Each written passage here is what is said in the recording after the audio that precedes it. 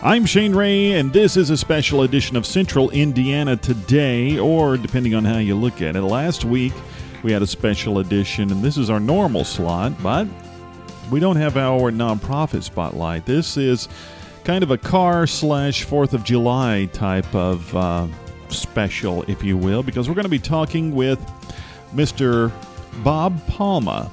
He is a columnist for Hemmings Classic Cars magazine, and he lives around here. How about that? Also, I'm going to be talking with Lex June, and he is here as part of the Independence Day thing that I mentioned, because he's not from these parts. He's from another country, and he was kind enough to come in and talk to me about how he came to America and what he thinks of America now that he's here. So you stick around for this special edition of Central Indiana Today with me, Shane Ray, on 98.9 FM and WYRZ.org.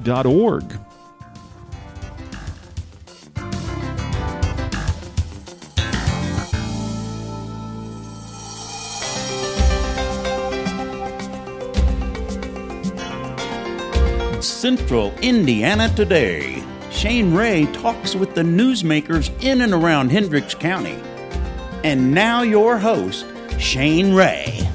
In the studio with me, I have someone new to our studio, actually, and it's nice to actually have somebody new in. We have a lot of old friends all the time, but now somebody brand new to all our listeners and me here in the studio. His name is Bob Palma. He is, did I say that right? Yep. Good enough? All right. Among other things, and we're going to get into a lot of it, I ran across him because we have a mutual friend in Eric Bell. Yep. Of Eric Bell Funeral Home in Pittsboro, who is a big supporter here at the radio station. But Eric said, you need to meet Bob. He writes, he's a columnist for Hemmings Classic Car. And after we talked for a few seconds, it struck me. I was like, oh, yeah, I do know who this guy is. So, and the thing about it, he lives right here in Brownsburg, right? That's correct. All right. Well, let's go back a little ways. Now, we were talking off mic, but what brought you to Brownsburg and when? When? Graduated from Purdue in 1969, January of 69, in industrial arts education. And my first teaching job was at Tech High School in downtown Indianapolis for the spring semester of 1969. I got a job there teaching auto mechanics. And in the auto trades department was another fellow who's become a good friend, Hal Clark, who lives in Brownsburg, lived at the time. He lives in Avon now. And we had a mutual interest in Studebakers. And from that, at the time I wasn't married or anything, and Hal said, oh, come on out to Brownsburg and see my shop and my Studebakers, and we were both in our early 20s. And I came out here and kind of liked the area, and Hal worked part-time for a fellow named Stanley Wolf at Wolf Body Shop. Anybody that's been around Brownsburg for a while may recognize Wolf Body Shop. And became very good friends with him, and bought a mobile home out with the old Lake of the Lanterns. And when I got married, my wife and I bought a house in Brownsburg in 1976. We've been here ever since. Now, you touched on something a little interesting. You're a big Studebaker fan. Yes. Not only that, yes. You have an extreme interest in Studebakers, right? Yes, that's correct. Yep. All right, well, tell me about that. Is that like... A lot of guys will say, oh, well, that's what, because my dad always had one or something like that. What made you like Studebaker so much? My dad was a Packard dealer in Paris, Illinois. And when Studebaker and Packard combined in October of 1954, he took on the Studebaker franchise, went over to the Studebaker dealer who was running out of money, and became a combination Studebaker and Packard and Nash, which only lasted a couple of years before Packard went out of business. Mm-hmm. And I've always had an interest in cars. And Studebakers, they're a lot of fun. They're pretty easy to work on. Parts are readily available, and they aren't terribly expensive. And they had some very unique cars. And from there, my interest gradually grew, and I've been the technical editor for the National Studebaker Drivers Club magazine, Turning Wheels, for about 40 years now, as a matter of fact, sometime in 83, I think. And so developed into it, and I've got 4 1964 Studebakers of my own. I think one of which you've seen, Shane, out at Danville's First Friday Cruising, and just grew from there. Yep. Now, in a position like that, I mean, having a magazine like that, has that got you, maybe brought you a connection to famous collectors, other car collectors, or racers, or celebrities, or anything like that? A few around the country, yes. I can't name anybody offhand. If I think of somebody, I will. But it's a big club. There are over 10,000 members in the Studebaker Drivers Club around the world. And I have a very good friend in Finland, as a matter of fact. And the car that you saw out at Danville First Friday, if it wasn't for my friend in Finland, I never would have that car. Because ironically, it's a specific model I was looking for, a 1964 Wagoneer, which has a sliding roof. And I was looking for that model in white. And my friend Pekka, his name is P-E-K-K-A, Pekka Paavonen, lives in Finland. And we were corresponding about something Studebaker. And Pekka said, "Oh, I just bought a 64 Wagoneer down in Texas. Hasn't been shipped here yet."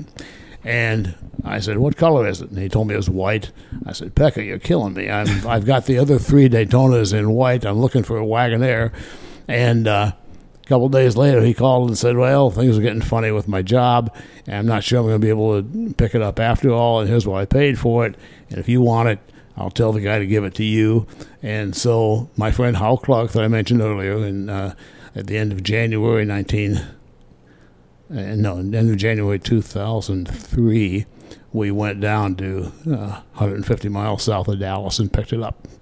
And so through that contact in Finland, I got the last of my 4 cars I was looking for in the same color. Wow! So that's what you run into in friends, in car clubs, and any guy that's in a car club knows that it's contacts. Right. And these are how you uncover things that you'd like to have. Yeah. Now, you said you used to teach auto mechanics. Yes, right. And so, did you get training for that? Well, kind of self-trained, really. Yeah. I mean, you learn a lot. I worked in gas stations. Yeah. All the That's way. back when you could do that. Yeah. You wouldn't be able to. That's right. A full service station that did everything, tune-ups and alignments and everything. And all the time I was at Purdue, summers and vacations and winters and everything. Anytime I'd come home, the guy that ran the station wanted me to come work on the weekends and everything. And so you learn a lot there. And then they have a formal course of study at Purdue to become an industrial arts teacher. And I took that formal course and lasted about 3.5 years teaching at Tech High School in downtown Indianapolis. Liked it very much, but me and the department head didn't get along too well. And so I got a job working for the Howard W. Sams Company on industrial arts textbooks, writing for them and rewriting textbooks. And that went on for a couple of years before I turned my hobby into my business and bought and sold collector cars for most of my life. Okay. Yep. Now, on top of all of that, like I said in the beginning, you are a columnist for the Hemmings Classic Car magazine. Now, how That's did that correct. come about? It came about because the editor of Hemmings Classic Car at the time was a fellow named Richard Lentinello. And Richard had a column in his magazine in Hemmings Classic Car as the editor. He could not understand the popularity of 1957 Chevrolets. And I thought I did. So I wrote him a fairly lengthy letter why the 1957 Chevrolet is an American icon, icon of the 50s, if you will. And I'm not a big Chevy fan, but it is an icon of the 50s. And I guess he was so impressed with that letter that out of the clear blue, in March of 2011, I got an email from him, and he said, we've had some correspondence and etc. And how would you like to become famous and have a regular column every third month in Hemmings Classic Car? At the time, the magazine was only about American automobiles. So he said, the only rules are your topic has got to be an American car, and stay away from personalities because we have somebody else that writes about personalities. So you're to write about cars and markets and marketing and models and this kind of thing. Ironically, the December 2011 issue of Hemmings Classic Car was the 100th anniversary of Chevrolet issue. And so he told me, go on ahead and take that letter you wrote me and shorten it up to 4,000 characters, and that'll be your first column. So on December 11, I had a column that said why the 57 Chevy is an American icon. I listed 10 reasons why, and apparently he liked it, and that launched every third month thereafter. Now, is that probably one of the biggest challenges, shortening to so many characters? Yes. Yeah. Because he's right. Anything over 1 page long, people lose interest, and this attention spans are pretty short nowadays. And so if I've got an idea for a column, I'll usually prepare what I want to prepare, and it'll wind up being 7,000 or 8,000 characters, and then I have to go back and edit, get it down to 4,000 characters. And you're right. That's can be a limitation, right? We're talking with Bob Palma of the Studebaker Drivers Club, as well as the Hemmings Classic Car. He's a columnist for Hemmings Classic Car. I mean, a little tongue-tied there. Now, let's talk about when it comes to picking a subject. Of course, your heart is in Studebaker. You probably want to write about those every time, don't you? Not necessarily. I like pretty much all domestic makes of cars, a few foreign cars, but mostly domestic makes. And, my own collection of 8 cars, only 4 of them are Studebakers. I've got a 73 Mustang convertible, a 71 Plymouth Barracuda convertible, a 1956 Packard Clipper hardtop, and 1972 Buick LeSabre convertible. So I've got interest in quite a few of them. So, ideas just come to mind. Just walking around keeping your ears open and say, I could turn that into a column. So I'll do that. Yeah. Now, this is, even though, as we have talked, and a lot of the listeners know from when we do a live remote or something like that, I have a 1956 Chevrolet, and that's probably the one I'm going to stick with now, but I've had several before that. Yes. Some Chevrolet, some Ford. I'm just one of those guys. A good car is a good car. That's correct. It doesn't have to be a Chevrolet or something. Sure. But there are those hard-nosed guys who Mopar only or Ford only or whatever. Mopar or no par, as they say, right? Yeah. Those people just drive me up the wall at car shows. Do they you? Oh, they can. The fact is that everybody has made some lousy cars through the years, and everybody's made some good cars. Now, I know your 1956 Chevy 210 two-door. I've seen it around town. Yeah. Those were very good cars for the era. They were good cars. Yeah. And the market rewarded them. In 1956, 1 of every 4 cars sold in the United States was a Chevrolet. Yeah. Chevrolet had 25% of the market by themselves. Today, GM is lucky to have 17% of the market for the entirety of General Motors. Right. And if that doesn't testify to losing the ball in the weeds somewhere along the way, I don't know what does. That's for sure. Do you, in the magazine, there are sections where readers can reply or give their comments or something like that. Do you get a chance? Do you see some that are saying, "Oh, hey, Bob's column about this was terrible or was great," or "I agree with Bob on this," or whatever? Do you see those? Yes, they've got 3 regular columnists and lots of articles. So I'd say that maybe once every 6 issues, someone will have. I've never really had anybody take issue with me. I take that back. I'll tell you in a minute. But for the most part, people say I like the column. I like the idea. In 2009 was the 50th anniversary of the Insurance Institute for Highway Safety. They wanted to prove that safety had increased dramatically in the last 50 years, which it has, of course. Yeah. The rates of survival for the passengers are wonderful nowadays compared to what they were. Okay. Yeah. We know that. Yeah. So they went out and they bought a very nice, I saw the car for sale. They bought a very nice 1959 Chevrolet Bel Air, the Batwing fins. A very nice car. It was an original car, mostly original paint. I had a chance to look the car over before they took it. They crashed it intentionally into a 2009 Malibu to prove how the people in the 59 would get killed and how the people in the Malibu were going to survive. I took exception to that them doing that. Sure. And I wrote a column in Hemmings that said, "Was this necessary?" Mm-hmm. And one guy wrote in and said, "Oh, you favor death on the highway," and a whole bunch of stuff. Well, I wrote him a fairly passionate personal letter, and he came around. He thanked me for my letter and the attention. He said, "I see what you mean," because my premise was anybody that doesn't realize that today's cars are much safer than they were 50 years ago. If you don't realize that, destroying a very nice collector car isn't going to prove anything. Right. Your mind is still made up. Yeah. And there's a few guys that, like my 56 Packard is an absolute boat. And they think that, oh, boy, you'd really survive if you ran into a late model car. Well, that's not really true. Sure, that's right. In those older cars, you absorb the impact rather than the car. Yeah, exactly. Exactly. So, and I occasionally get someone who will say that in my car, in the 56 Chevy. They say, that's safer than these others. And I'm like, I don't really think not so. Really. All you have to do is look at the point in the center of the steering column on your 56 Chevy. Yeah. The horn ring has got a nice big point right at the center of your chest all the time. And people say, I'd rather have that pointing at me than a nice airbag that's going to absorb the impact. Yeah, I know what you mean, though. I do see that now and then. Now, if folks want to, well, you probably, like you said, we met at the Cruise Inn. Do you find yourself going to a lot of car shows? I mean, is that top on as many as you can. There's car shows all over the place all summer long.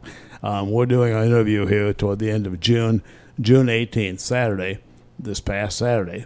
I can think of 4 collector car events that I know of that were right here in Hendricks County last Saturday. Mm-hmm. And that's just in Hendricks County. Yeah. All summer long, you've got a choice of 3 or 4 things within a 100-mile radius of central Indiana. And it's tough to decide where to go. One thing I liked last Sunday was the huge Lions Club Father's Day show in Noblesville. And I took my 72 Buick up there and had over 300 cars in the Noblesville Forest Park. And it's always a very nice show. There's lots of trees.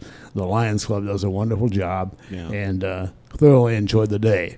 And even lost the keys to my Buick, and someone was kind enough to turn them into the DJ. Wow. Which was very nice. Yeah. Saved me having to come home and get another set of keys with somebody else. So, Hemmings is also known for something else, which is keeping up with the auction, the market, as far as the collector cars. Right. And I have found myself, as I get older, especially buying parts, when I was looking for my own Chevy, doing that now. There was a time when I didn't understand or care anything about that, trends and all the things that go on. Do you find an interest in the auction market or the collector car market itself? Oh, the auctions have become, it's either a boon or bane according to what hobbyist you're talking to. Right. I enjoy them. You have to keep them at an arm's length. You realize it's as much a show of as anything is. And you'll get guys bidding there, and it's always fun to watch the guys in their 70s with gray hair that have got their 30-year-old trophy girlfriend with them. Right. And particularly if they get in a bidding war with somebody else, and they're not going to be showed up in front of her, so they're going to pay another $100,000 for a car that's not worth what they're paying for it. Right. And she gives them a big kiss. It's a lot of fun to watch, you know. And I did an article, one of my Hemmings Classic Car columns last year, having been to the Mecum auction in Indianapolis, which I always go to. Reasons to go to the auction other than to buy something. And it was pretty well received. People enjoyed reading that article. But auctions can be a lot of fun as long as you keep it in perspective. Yeah, keep it in perspective. A couple of years ago, excuse me, I had a fellow from New Jersey, and he had looked at a 1960 Studebaker Lark convertible that was going to be at the Hemmings Mecum sale. And he contacted me and said, could he pay me to meet him at the car beforehand, inspect the car, and tell him what I thought of it. And it was a beautiful car. It only had 9,000 actual miles on it, a 1960 model. Wow. And I looked it over carefully, and I said, this is probably the best one in the country. And I wasn't pulling his leg. It probably was. And when it came time to bid, he was sitting in the front row, and I was right next to him. He just kept his hand in the air until he owned the thing. And it disappeared in New Jersey, and I haven't seen it since, but it was a real treat to see it. So if there's something that you want, and there it is, and you've got the money, as long as you keep your wits about you, why, it's a good place to shop. Yeah. You can't take the money with you. Might as well spend it while you're here. Huh? That's right. Yeah, that's it. So you bet. Now, one other thing that, man, I guess within the last 10 years, maybe not as much as it was, but the reality car shows, where they fix up an old car and then sell it at auction or something like that. Right. Do you have interest in those? You mean the idea of just watching them? You like, I don't want to miss this episode of whatever. Well, the car shows on TV where they restore something. Right. Flip them or whatever. Yeah. Those are kind of, they don't interest me too much because, they managed to get a car restored in 2 weeks. Right. And they're mad at each other. They're throwing tools at each other. A lot of drama involved. Right. I watch those from time to time, but they're a little turn off. Yeah. If you're a real hobbyist who likes to get in there and do it, I watch them work on the car, and then I skip past all the drama and everything, interviews and stuff.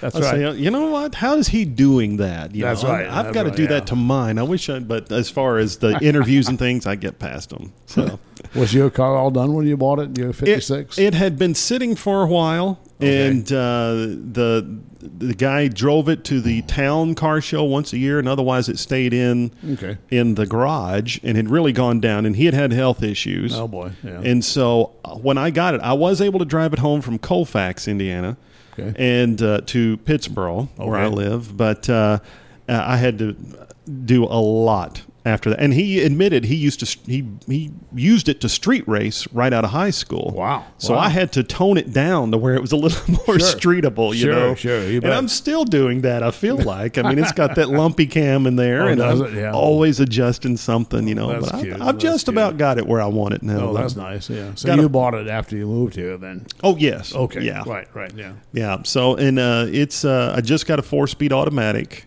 put in it, and so it's a little more, nicer to drive, So now I'm working on cruise control. All right. Yeah. But that's going to be a headache. But the thing is, I try to do it all myself as much as possible. And that's a lot of fun. Yeah. It really is. Some things I have to farm out, but sure. But it's been a lot of fun. And my wife, fortunately, her only requirement was keep that bench seat in there. Don't put buckets in so I can sit next to you. And I said, it's a deal. That's cool. Yeah, you bet. That's nice, yeah.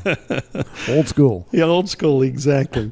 All right, Bob Palma. He is with the, multiple things. The Hemmings Classic Car columnist and also the Studebaker Drivers Club. Now, if folks want more information about the club or anything concerning Studebakers, what do they need to do? Well, if you go online and you key in the Studebaker National Museum in South Bend, and they've got a beautiful website. The museum is very active. This show, we're probably going to air on July the 9th. You say 6th. The 6th, right? Mm-hmm. Coming up on July the 9th, Saturday, July 9th, is the 4th annual Concours d'Elegance at Copshahome in South Bend at the Oliver Mansion. It is a wonderful, wonderful event, very high class. They will have, $1 million classics on display. Wow. And the public is invited. And if anybody wants to go up to South Bend on Saturday, July 9th, they will enjoy that show. It's put on by the Studebaker National Museum because the Studebaker National Museum is adjacent to the Oliver Mansion in South Bend, which is now a state historic place. Wow. So, that would be your best thing. Or you could search Studebaker Drivers Club on the internet, and we have a very good website. Okay. That gives you all the information you want. The largest repository of Studebaker parts in the world happens to be down in Little Hope, Indiana, south of us here. And they have warehouses full of Studebaker parts. It's amazing what's still available. A fellow like you that has a 56 Chevy, almost all that stuff has been reproduced. Right. And if you've got a title and a VIN plate, you can pretty much build a new 56 Chevy with a checkbook. Exactly. That's not necessarily true with a Studebaker or a lot of other makes. Sure. But it's a luxury you have that some of the other people don't. But that's part of the challenge is digging up stuff, as you know. Yep, exactly. By the way, we did mention before we started the interview that you recently did an article with one of our supporters here, the Republican newspaper. Yes. On in Mayberry, Yep. also known as Danville. Yep. Everyone knows about Aunt yeah. Bee, but she was a big Studebaker fan, right? Yes, Aunt Bee was played by Frances Bavier, and Frances Bavier drove nothing but Studebakers. And when she found out that they were going to quit making Studebakers in 1966, 3 months after they quit making them, she bought her last new Studebaker, a 1966 Daytona Sports Sedan, and she owned that until the time of her death. She died in Shiloh, North Carolina, in 1989, and the car went to auction with her estate, and some Studebaker guys bought it in 1990. And yes, in the current issue of the Republican, that would be the issue of Thursday. That would be Thursday the 23rd, right? Yesterday, be 23rd. Okay, Thursday the 23rd. Yeah. That issue, there's a nice article in there I wrote for the Republican on Aunt Bee's last Studebaker. And so it's interesting because we have the original retail sale card on file in South Bend at the museum that proves that here's the car that she bought and her address at the time, and it says purchaser's occupation, and it says actress right on the thing. It's in the Republican in today's copy. Okay, excellent. All right, well, I believe that covers everything I was going to ask you, at least for this episode. Fine. And Sure. We sure do appreciate you being our guest. And of course, if you have any questions or you want to get more involved in the Studebaker clubs or anything like that, and you missed any of the information, you can give me a call here at the radio station, 317-852-1610. If I don't know the answer, I'll get you in touch with Bob, and he'll help you out as soon as possible, right? Great fun. No, Yeah. Thanks a lot, Shane. Been fun. And now on to our guest, who is not a native of America, but he's here to tell his story about coming to America. It's only right here on Central Indiana Today as I talk with race car driver Lex June. I have sort of a new guest in our studio. He's not new to the studio, but he's new to this show and new to me. Now, he did an interview with Alan Kiger recently on Sights and Sounds, but he mostly talked about racing, and we're going to talk a little bit about racing, but we'll get more into his personal story this time. His name is Lex June. Maybe you've heard of him. How is Lex today? I'm doing great, living the dream. Thank you. Living the dream, exactly. That's what we're going to talk about. Hey, tell me a little bit about growing. Well, first off, we should let everyone know a little bit more about yourself. You're also known as the Flying Dutchman, top fuel racer. Is that a good Correct. way to say it? Yeah, that's what it is. Absolutely. Okay, and we'll get in. We'll talk about how you got into becoming, the getting into the position that you are and the profession that you're in just a little bit. But you are not. In case you couldn't tell from his voice, he's not from these parts. He's originally from a different world, I guess you could say. The Netherlands, is that right? That's correct, yeah. I'm born and raised in Amsterdam. A lot of people know where Amsterdam is, so yep, that's where I'm coming from. Now, growing up in Amsterdam, let's talk about that. You tell me a little bit about your father. You know, you were talking just a little bit about him off of the mic here a few minutes ago. Tell me about growing up in your family. Well, you know, it's what I remember. My early days growing up, I was the first of 4 children. And my dad owned a company. He was building houses and maintaining them. And he had a struggle. He went bankrupt, I think, because he had a really big project, a really big thing built, and the company that should pay him went bankrupt, and that's why he got bankrupt. So it was not easy in the beginning, and but I probably got his feel for doing things. He never quit. He kept going, and I lived a really, really good life with my siblings, and we were living in a part of Amsterdam that was more they called it more or less the Gold Coast. There was a lot of it was high end. Yeah. And it was a big park in front of our house. It was awesome. So that's why I grew up, and I had a really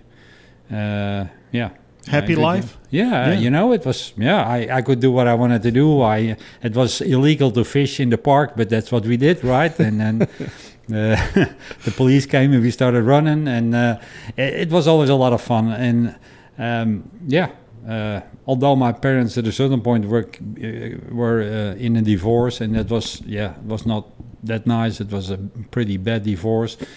Still, I lived a great life. I just found my way through it, and I kept going. And my dad previous owned a Studebaker, and that's probably where my initial love from American cars came from.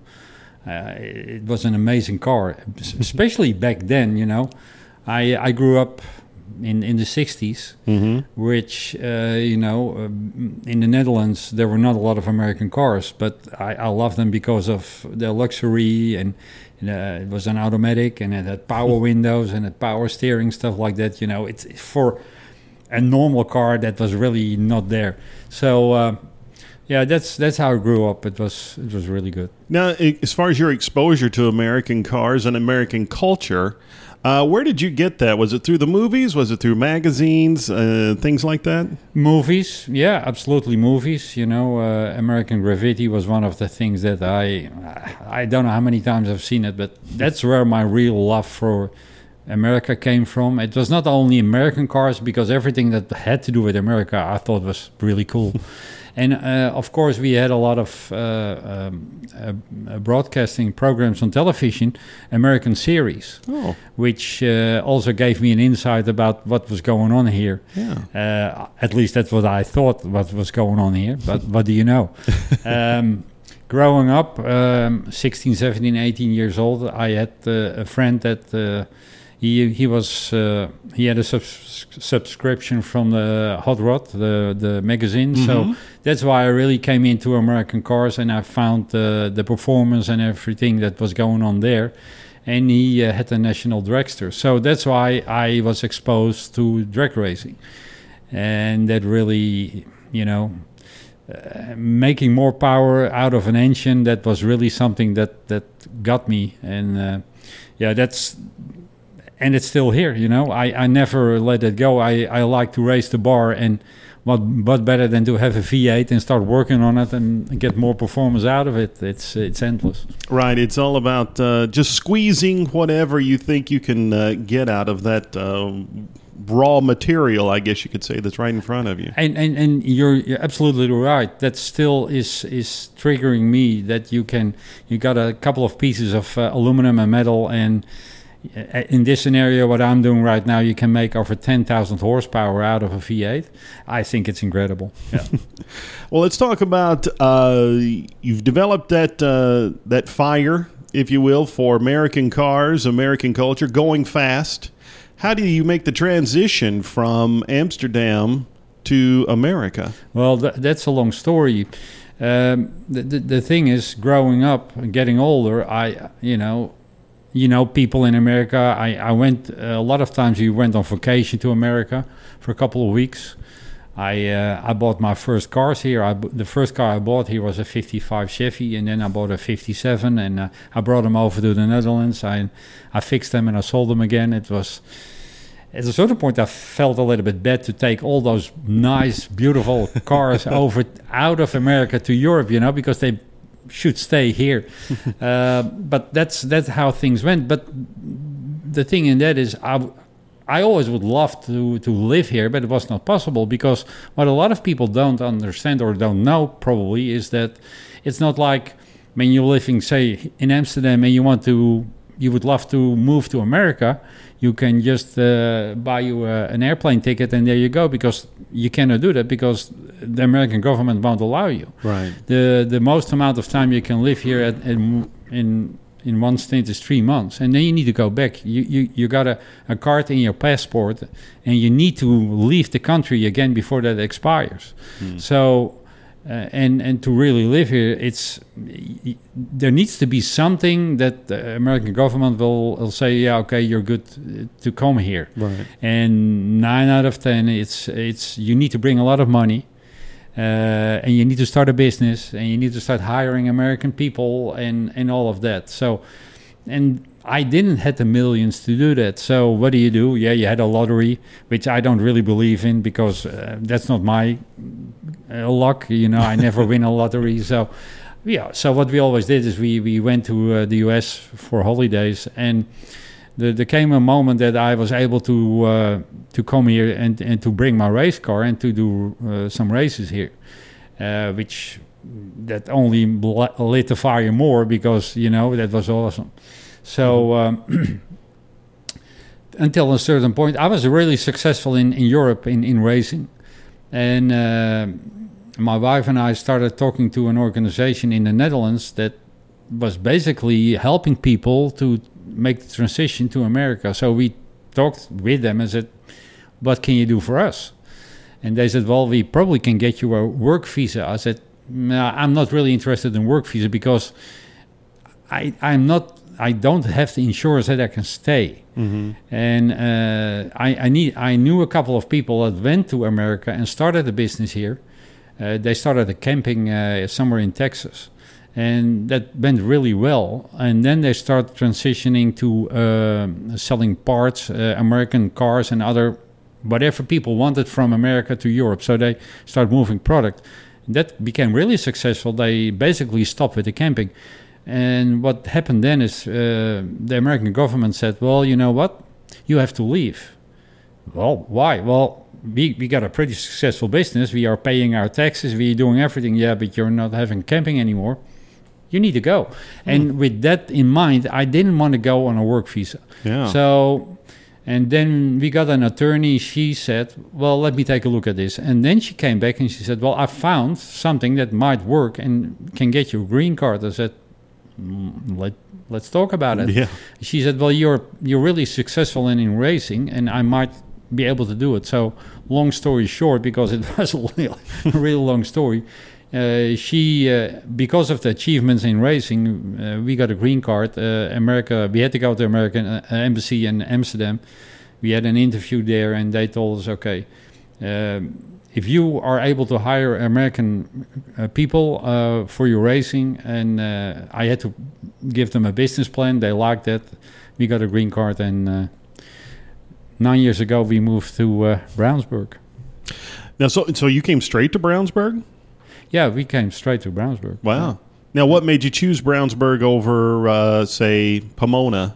Well, that's also a good question, because when we found out we were okay to go, we had to do a lot of stuff in a really short amount of time, because we had to move within a couple of months. I had a pretty big business over there, auto repair shop. We were selling American cars. We had a repair shop for American cars, because there are not a lot of companies or businesses in especially in the Netherlands that even want to work on American cars or are able to work on American cars. So we had to sell everything and move. But I told my wife Gerda, I said, well, I would like to go to California, because I like California. The weather is beautiful, and you know what?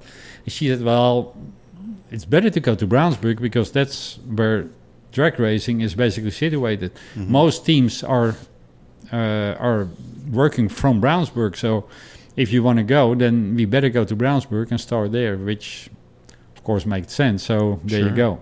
So so we went to a couple of months before we moved. We went to America, and we found a place here to live in Brownsburg, and we made an appointment, and that's where we went.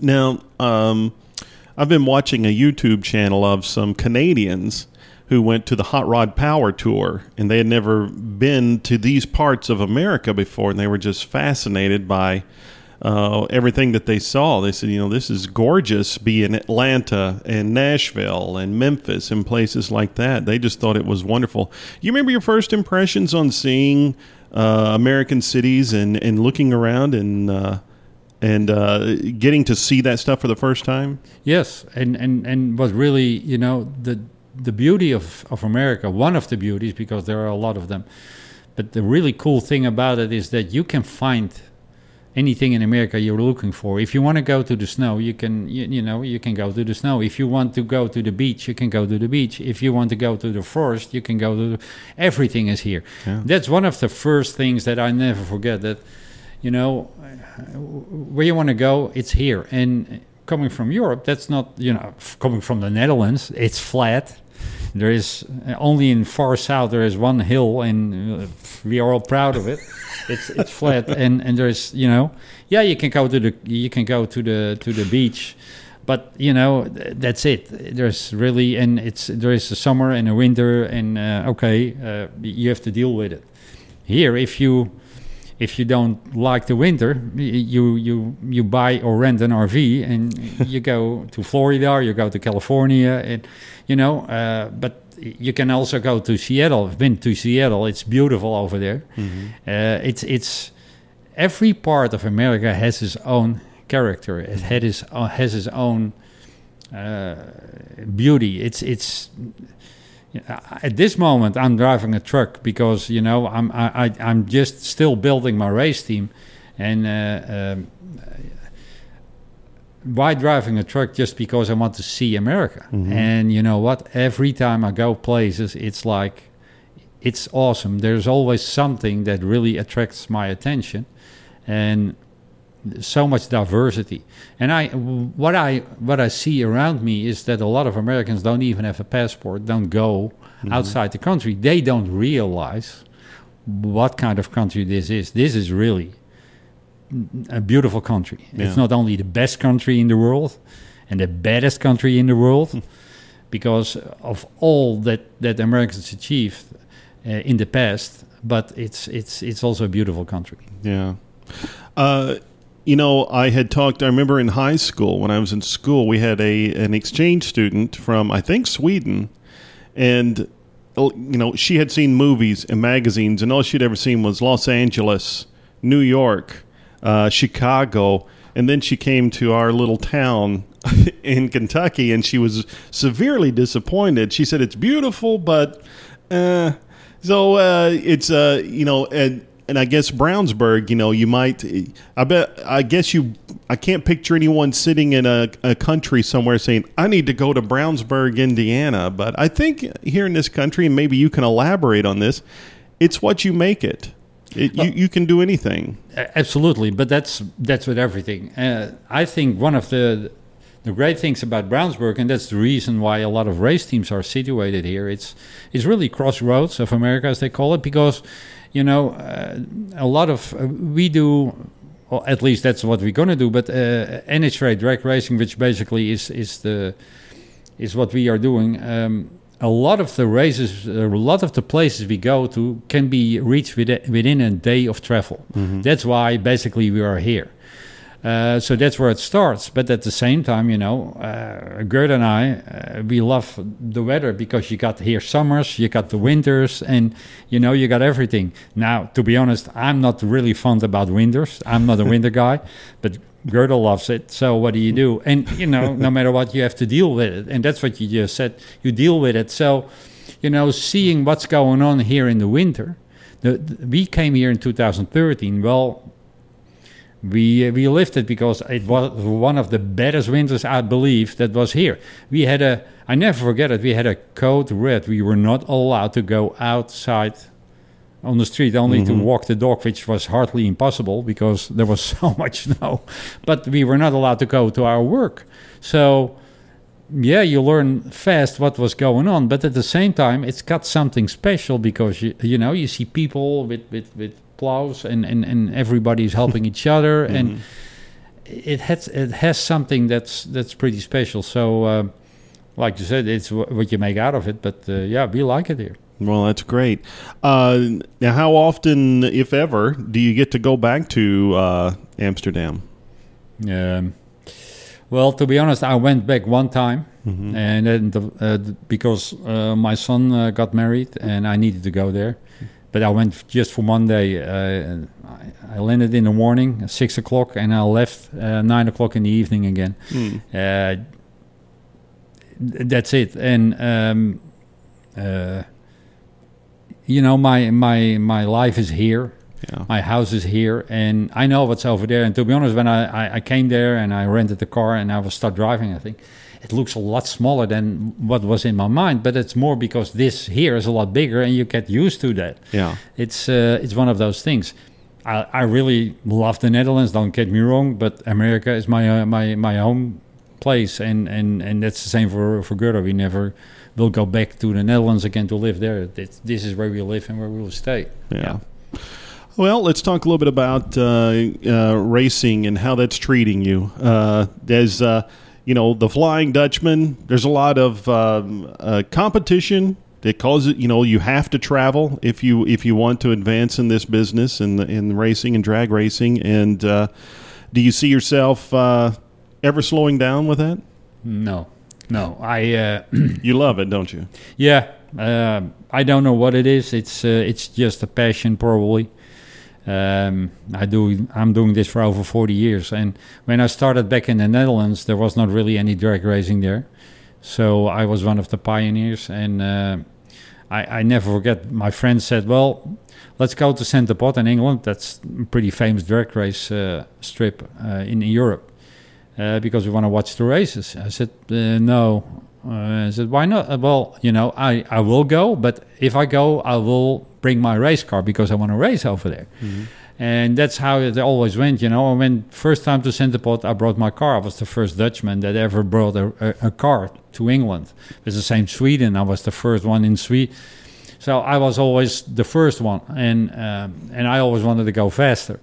And so I always, especially we also got a pretty big motorbike club over there, and I always admired those guys because they always built their parts themselves, and that's why I really got I knew if you want to do this, you need to be inventful and you need to do a lot yourself.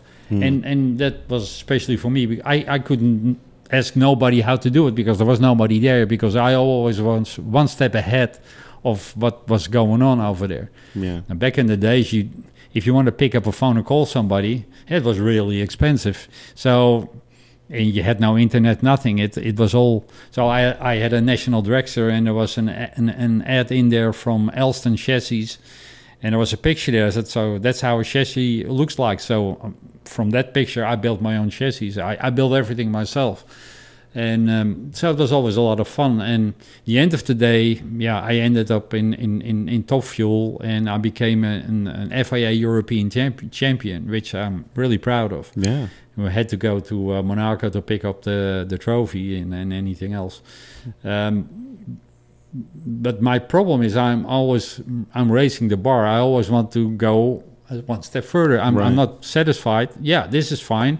It's the same with, if you do 300 miles an hour, then people say, whoa, that's fast. Yeah, but it's not fast enough. It's not 305. No, it can go faster, right? And then when you hit 305, you need 310 or 310. That's one of the reasons. That's what I love about drag racing. It's a short amount of time, but the scoreboard always tells you if you did a good job as a tuner. If the car goes faster, okay. But and then you're looking at the data, you say, okay, here and here we can achieve something and make it even faster. So it's always in there. And coming to America, in Europe, I basically had won it all, seen it all, set the records, and I was basically done. Yeah. You need to have something, you need to have a fire to do this, because it takes a lot of energy and it takes a lot from you to keep this doing. So, and I realized going to America, that was the ultimate, and it's going to be a fight, because over here it's a professional sport. A lot of teams spend between 4 and 6 million a year on one car.